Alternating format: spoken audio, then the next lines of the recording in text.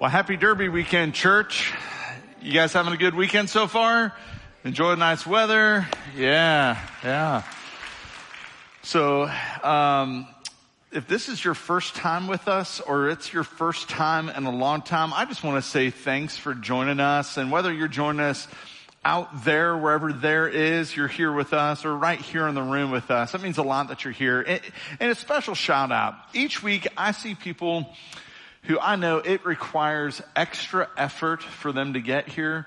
Parents with real little ones, some of our older people who, man, your body just doesn't move quite the same as it once did. And some of our folks with disabilities, you only have so many energy units in each day. And when you spend your energy units on a Sunday to be with us, and that's overwhelming for me. So thanks for being here with us. That's pretty awesome. Just shout out to those of you who, you make it a point to do that. And how cool was it to see all those baptisms that we've been celebrating recently in that video? I mean, God's just doing some good stuff here. And so today we're going to hopefully continue on with that. We are in a series called Revealed, where we're taking a look at the book of Revelation.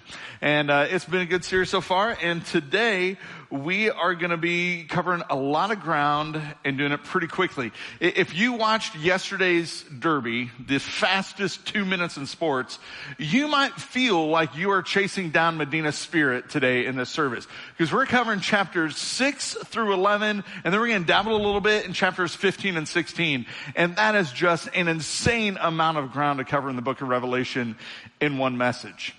It's going to feel nutty, but we're going to do it, and here's why. Because when we do it that way, it helps us understand that the big picture is the point. We're not going to get bogged down in too many of the details. We're going to paint with broad brush strokes and look at the big idea of what's going on in those several chapters in that section of Revelation.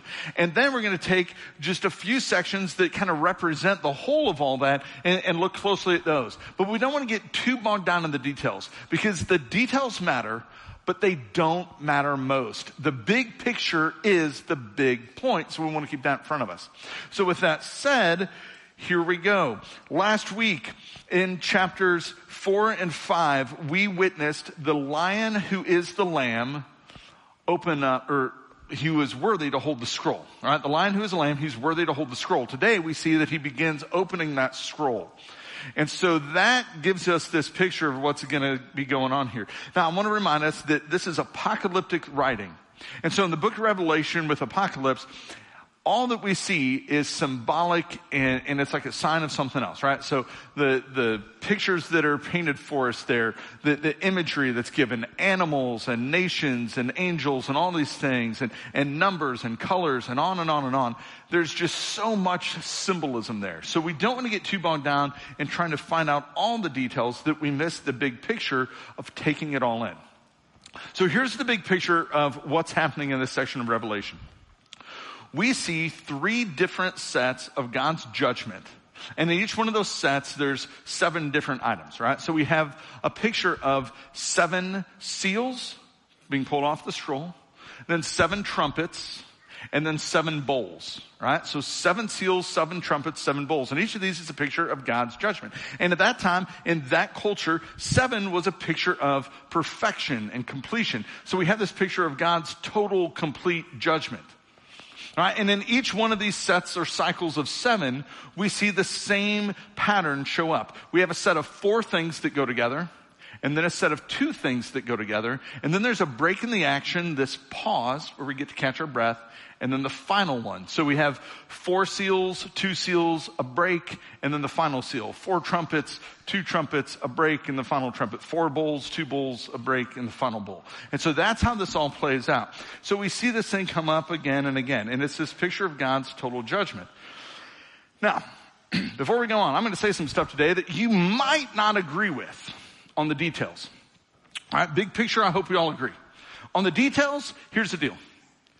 I don't want any of us to get too dogmatic with the details. Because if we get too dogmatic and too into this and say, man, I know what every single detail of the book of Revelation means, at that point, I'm going to stand a little bit away from you because I'm just waiting for like bad things to happen. Because I don't think any of us, 2,000 years removed from that culture and that time and that style of writing, really understands every single piece. There's some mystery there. There's a little bit of confusion. It could go this way, it could go that way. And for some of it, we just really don't know. And with the details, that's okay.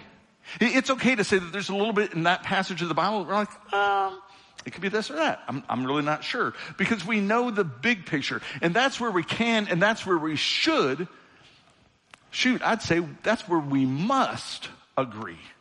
It's on the big picture. And here's the big picture. Jesus coming back, he wins. God wins, good wins. And if we side with him, we got nothing to worry about. Amen? Amen. So that's where we're going with this, right? So we see this stuff start to unfold. And in this writing, we see that there's these 3 different sets of 7s. Now, I would say that each of the 3 sets of judgments is actually narrating the same sequence of events. Now, this is one of those areas where people disagree. They're like, well, no. It's chronological. But here's the problem with that.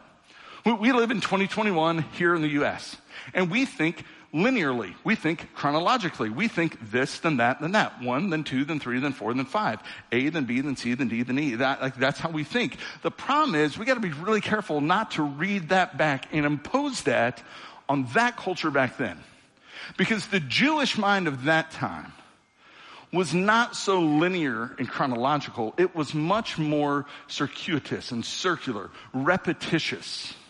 And so I think that these 7 seals and 7 trumpets and 7 bowls are actually narrating the same thing from different angles and different perspectives with a little bit more intensity each time, giving us the same picture of God's continuing judgment and final judgment that it ends with the end of the world. It's just the picture of the same thing 3 different times. When John was writing, John did not have devices in their language in the way they wrote, like italics or bold print or highlighters. They had repetition. That's how you emphasize the same points. You repeat it again and again and again.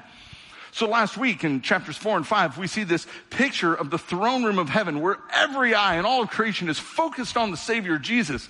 And they all cry out, holy, holy, holy. Thrice repeated for emphasis. The holiness of God. It's worth saying more than once.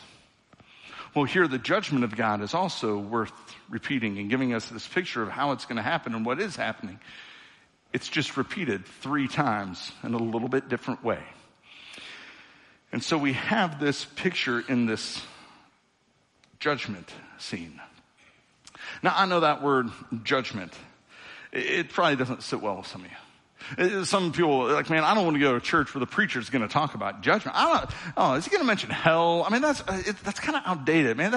That's just out of style now. We don't want to deal with that. But the reality is that's a piece of the puzzle. Like we've got to deal with that. We've got to talk about God's judgment because it's there. But if that word, which might seem cruel or mean or just lacking compassion, if it makes you cringe, just stick with me for a moment because it might be different than you think. This concept of judgment. Listen, God is not cruel or mean. God doesn't just cast evil sinners into hell because he doesn't like them. Like that's not at all the picture we have in the Bible. In fact, God has gone to great lengths to demonstrate just the opposite of that. That to the contrary, God wants us to avoid judgment and condemnation. Peter, one of Jesus' best friends, wrote this. He said, the Lord is not really being slow about his promise, as some people might think. No, God is being patient for your sake. That's for our sakes. Because he does not want anyone to be destroyed, to face judgment and condemnation. But he wants everyone to repent and find salvation. That's the picture we have here. The centering vision at the beginning of the book of Revelation is the lion who is the lamb who is willing to lay his own life down and sacrifice himself so that we might be made right with God. Now, John begins his revelation this way in verse 5 of chapter 1. All glory to him who loves us and has freed us from what? From our sins. And how did he do it? by shedding his blood for us. He gave his life, he shed his blood so that we could be forgiven of our sins. See, God has given of himself so that we would not have to face judgment and condemnation. He offers us grace so that we might avoid condemnation and hell. So if we face judgment, if we face condemnation, if we face wrath, that's on us. It's not on him. Listen, we got to own the part of the story that is ours. Sin has its own harvest, and judgment is the consequence for sin. We reap what we sow. You sow sin, you reap judgment. And keep in mind the sequence, because sequence matters. Sin always precedes judgment. Sin comes before judgment. Judgment follows sin. That's just how it works. So our sin invites judgment unless we have turned to Jesus for forgiveness and hope and healing. So, like I said, rather than read every verse from every chapter that we're covering today, because time just doesn't allow for that, I'm going to invite you to go home and read those chapters 6 through 11 and explore them. And today I'm going to give us this overview, and then we're going to dive into a few spots within them. So we see these first 4 seals, right? So that in Revelation 6, we see 4 seals begin opened up, and these 4 seals are opening up for these 4 different horsemen to come in. Now, in apocalyptic literature, 4 is a picture of the totality of the earth. So this means his judgment is coming upon the entire earth. So we have the 4 horsemen. You may have heard the 4 horsemen of the apocalypse. This is where it's from. Now don't think like happy derby horses with their jockeys riding in. No, this is more like Schwarzenegger back in the day as Conan the Barbarian coming in. Some of you are just like, who's that? Google it. You'll figure it out. I just dated myself, but that's how it is. So these horsemen are like, and then they're referred to again in the trumpet judgments as these long-haired barbarians from the other side of the Euphrates River. And here's why this matters. Because in Rome, and this is how John's audience would have heard this, they're part of the Roman Empire, that the Romans weren't scared of a whole lot. Now, they didn't worry about much. They were the tough guy on the block. They were the big, bad, tough dudes. Except there was this one group on the other side of the Euphrates who they feared, they dreaded. Because a generation before, these people, the Parthians, had won a decisive victory over the Romans. And the Romans had this nagging threat of invasion coming across the Euphrates and into the empire and conquering them. And these Parthians looked exactly like the description in Romans 6 and Romans 9 of these barbaric horsemen and these invaders. The evil, wicked, demonic forces that are painted for us in those chapters are painted in the likeness of Rome's most dreaded and most feared enemy. And then we find these trumpet judgments and these bowl judgments that mimic the Exodus, what was happening with the plagues when Moses went to Pharaoh to say, hey, Pharaoh, let my people go. And he was there and trying to get the Israelites out of Egypt. And with all the plagues that happened then, we see that same picture happening with the trumpets and the bowls here in Revelation. And what this is doing is it's painting this picture that for John's readers, these persecuted Christians who were being put to death and tortured because of their faith in Jesus, that this is hope. This is really good news. That this means that Rome will one day be conquered. Like that's the picture that's being painted, is that judgment will come on Rome, that the oppressor, that the persecutor will face the wrath of God. And so God's people will be vindicated, they will be rescued, they will be made okay.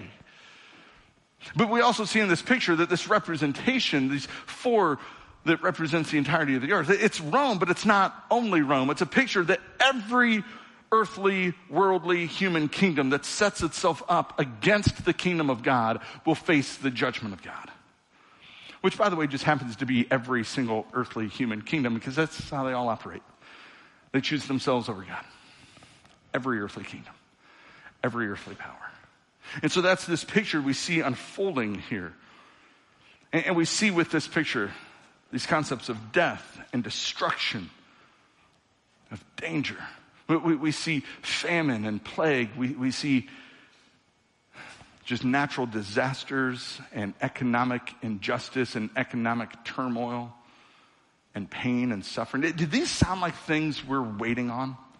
Do these sound like things that are yet to come for us, or do these sound like things we see in the news all the time throughout the entirety of our lives? See, I think this is less a picture of particular events that will happen in the future, and it's much more a picture of what God is already up to. This isn't painting a picture of what will happen or what has happened. It's a picture of what always happens, because that's how it works. Sin brings judgment. It always has, it always will. And so for us, it's not for us to get wrapped up in identifying the exact points of reference for all the different events going on in these judgment calls, like trying to look at earthly kingdoms or worldly leaders in the Middle East and China and Russia and this and that, and what's going on in the White House. And if we do that, we'll just go nuts, because that's not the point. The point is for us to be warned, to have a very clear warning in front of us that sin brings judgment. And if we stand in our sin instead of standing in the grace of God, judgment comes to us and will come to every earthly kingdom. That's the warning for us here, is to be warned. Judgment follows sin, so heed the warning. Now the unfortunate reality of this, and this is what we've seen throughout human history, and the unfortunate reality throughout the history of the church, is that the church gets caught in the crossfires, and even those who follow God are not exempt from pain and suffering and problems and persecution. So we turn to Revelation 6. And those who have been martyred for their faith, those who've been killed because they follow Jesus, they shout to the Lord and say, "O sovereign Lord, holy and true, how long, God, before you judge the people who belong to this world? And how long before you avenge our blood for what they have done to us?" And God's answer is, in a moment. He just says, "Then a white robe was given to each of them, and they were told to rest a little longer. Just wait until the full number of their brothers and sisters, their fellow servants of Jesus, who were yet to be martyred, had joined them." How long? How long must the suffering continue? How long must we endure? How long must we wait for you, God? And God's response is just simply, wait. Just hold on. Just hold on, because the time's coming. Others are going to join you. Others will be martyred too. And then they're given these white robes, a symbol of purity, a symbol of being refined. A reminder that God is always refining his people, and he does his great work even in the school of suffering for us. How long, they ask, and the answer is not a timeline. It's simply wait and endure. Just be patient, because God has got you, and he's preparing you for your white robe, even through suffering. Remember how John begins his letter. He says, "I, John, am your brother and your partner in suffering." That word suffering, also tribulation, right? It's the same word in Revelation. "I'm your partner in suffering and in God's kingdom and in the patient endurance to which Jesus calls us." Jesus is calling us to endure. What's he calling us to endure? Endure the suffering. He says, just wait, just hold out, even when suffering comes, because that's when God is molding you and refining you and growing you and transforming you. That's when God's doing his best work in you.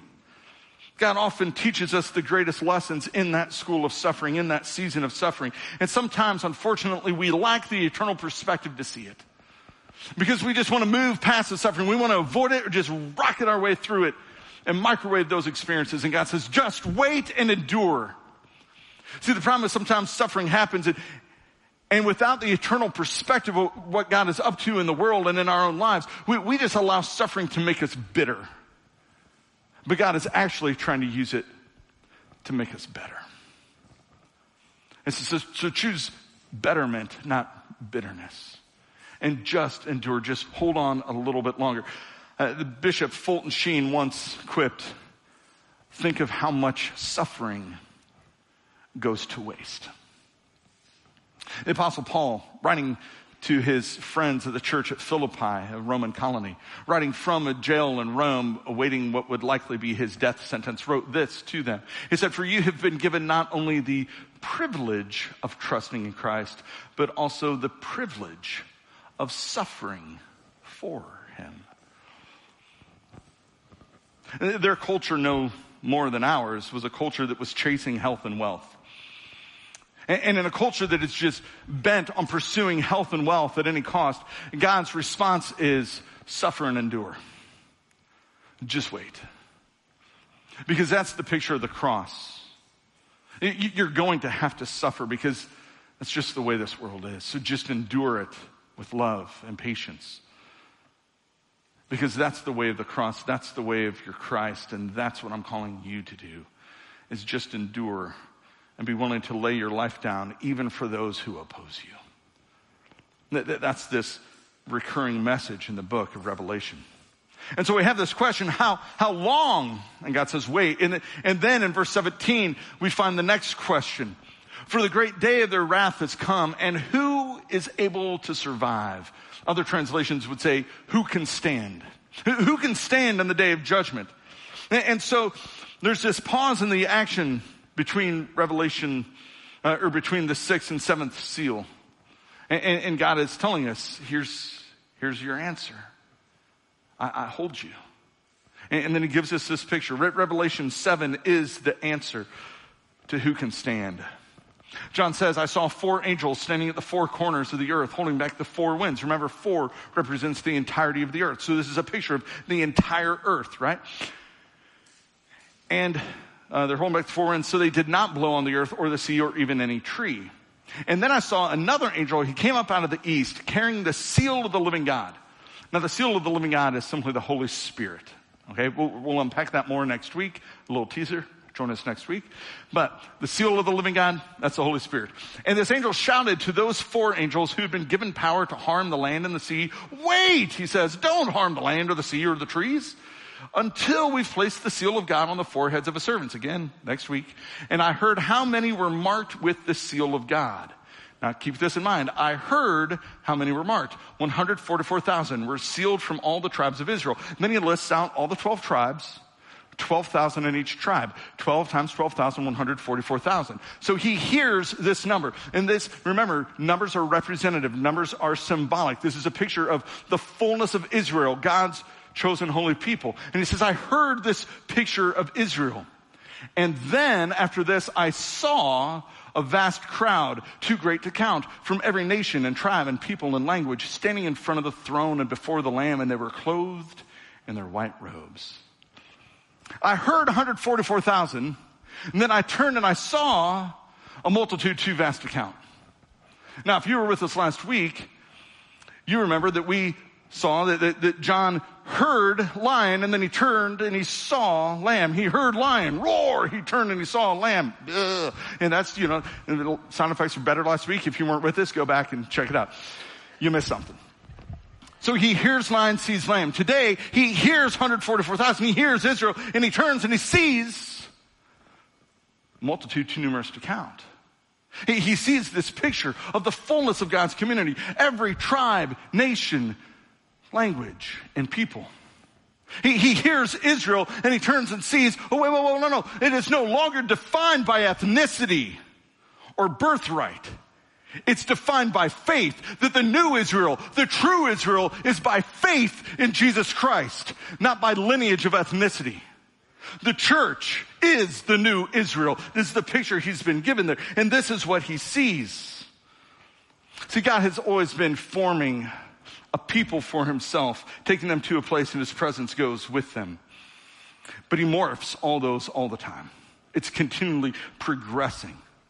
And yet God takes his people to a place, right? It begins with this promised land.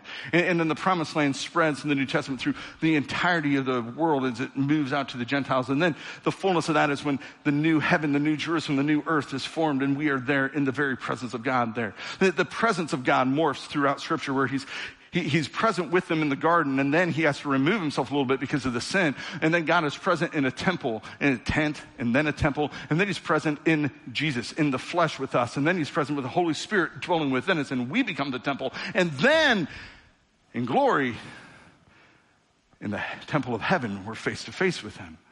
His presence is always morphing to give us this fuller, better picture. And the people of God morph as well, from Abraham and his immediate descendants to the descendants of Israel and the people of God to the church who believes in Jesus, beginning with the Jews and then spreading to the Gentiles and then going to every tribe, language, people, and nation. That's the picture of what God is up to. And that's who he's using in the book of Revelation, is the church. We must not minimize our role in God's plan. And so those people then begin shouting with a great roar. Salvation comes from our God who sits on the throne and from the Lamb. And then one of the 24 elders asked me, who are those who are clothed in white? Where did they come from? And I said to him, that's a rhetorical question, because you know, give me the answer. And he said to me, these are the ones who died in the great suffering. They've washed their robes in the blood of the Lamb and made them white. Now listen, my mama and my wife can tell you, I've had a lot of white shirts that have gotten stained with blood, and that blood did not make them clean. Because my blood can't cleanse. My blood can't heal. My blood can't wash, and neither can yours. There's only one whose blood can do that. His name is Jesus. And his blood cleanses us, and his blood washes us. And if you don't know him, you need to get to know him. Yeah. Because he's the one who wins. Now, it's also good for us to realize that these people are crying out. These were martyrs crying out. And so the ones who knew God are facing this stuff. So the ones who knew God, just by simple fact of knowing God, did not mean they would not be suffering or persecuted or even killed. Like their faith didn't save them. Actually, their faith brought on suffering. Their faith was precisely why they were being persecuted. For some, their faith was exactly the reason they were killed. But what it means is they did not die for nothing. They did not suffer in vain. Because God is always up to something.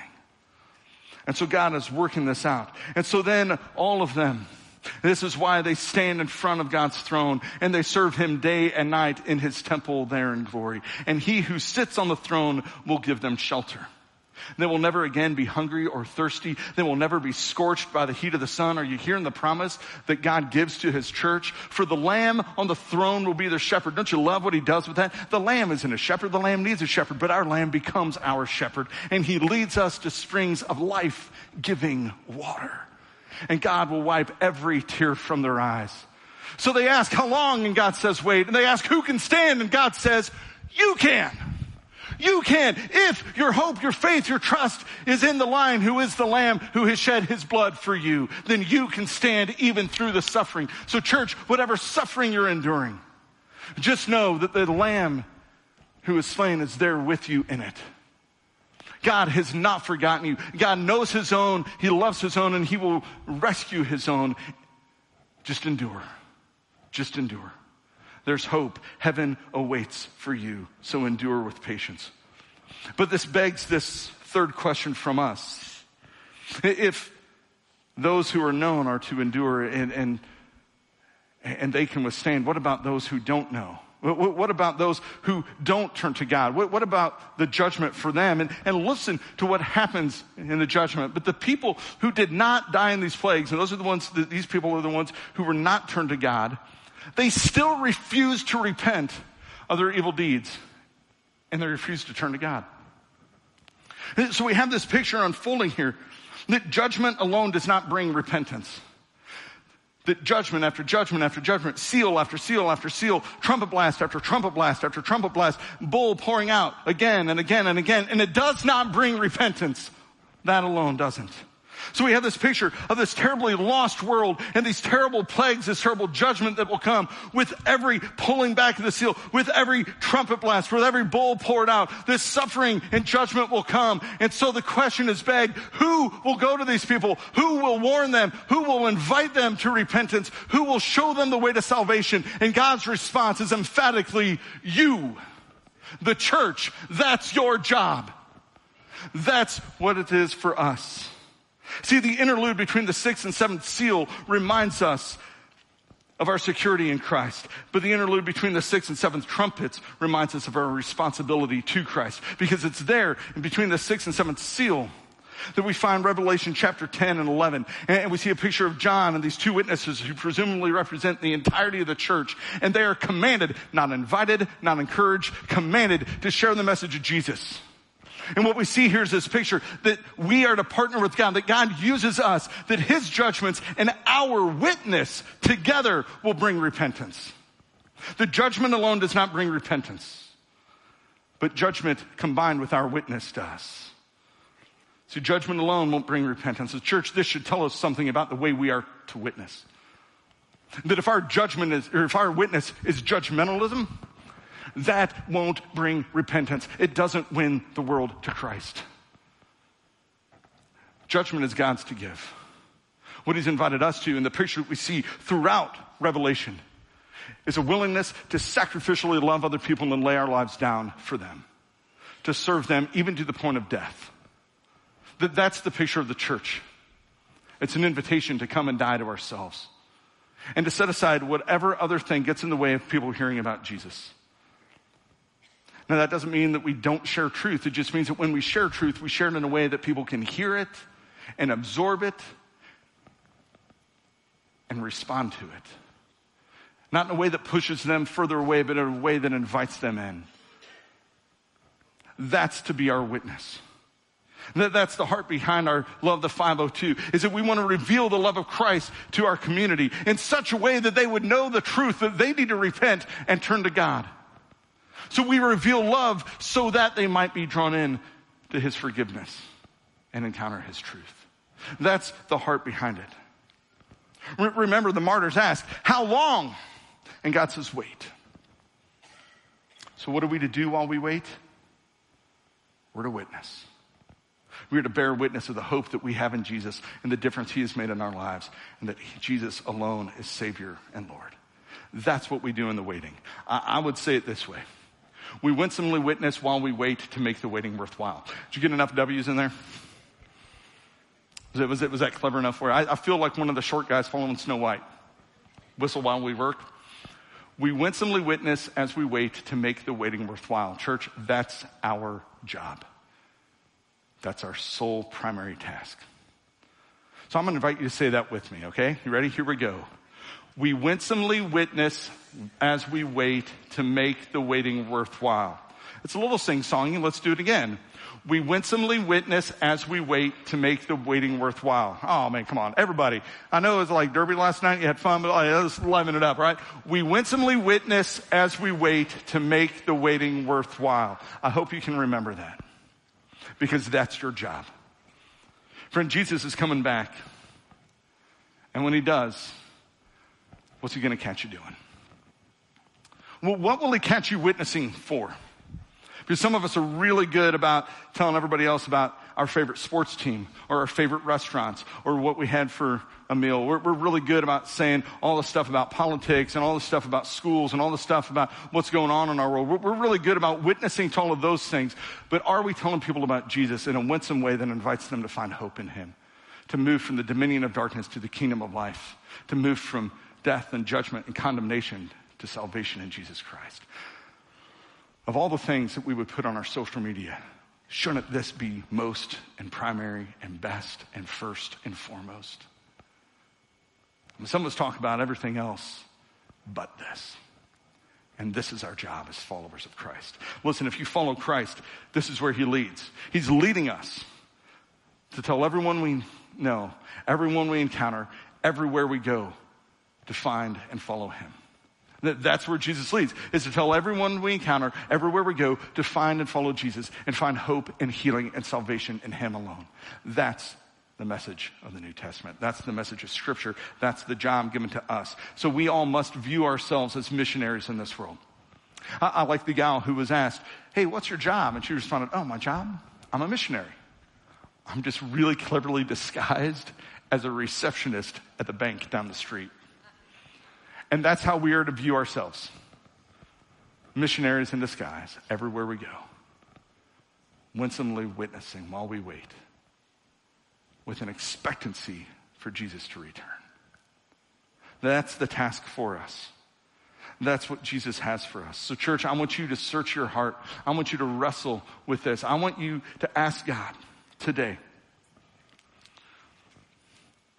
I want you to ask God to break your heart today for the people who are far from him. I want you to wrestle with this and ask yourself, what matters more than the mission of Jesus? What is more important than the salvation of our friends and our neighbors and our family and our coworkers and the people around us? What other need is more pressing than that? What other thing has derailed us from our mission? What else matters more than the salvation of those who without Christ will face judgment without hope? Church, that's our job. That is to be our life's work. Above everything else, is to bear witness for Christ and let everyone else know the hope we have in him so that they might find hope in him too. Let's pray. God, I pray that you would break our hearts. That you would just wreck us for those who are far from you. God, I pray that you would give us, even in this moment, the faces and the names of people we know and love and care about who will face judgment without hope. And God, that you would give us the courage to share hope with them. That you would just compel us to make that our life's work over and above everything else. That we would use whatever we have and whatever we do to help people get to know you. God, use us as your kingdom people. As we wait expectantly for your return. And Jesus, we want you to come quickly, but we also say, just wait a little longer, God, because there's too many who don't know you, who'll face judgment without you, and they're not ready yet, God. So while we want you to come, just not quite yet, God. And break us, God, for your kingdom cause. It's for your glory and your kingdom we pray, Lord Jesus. Amen.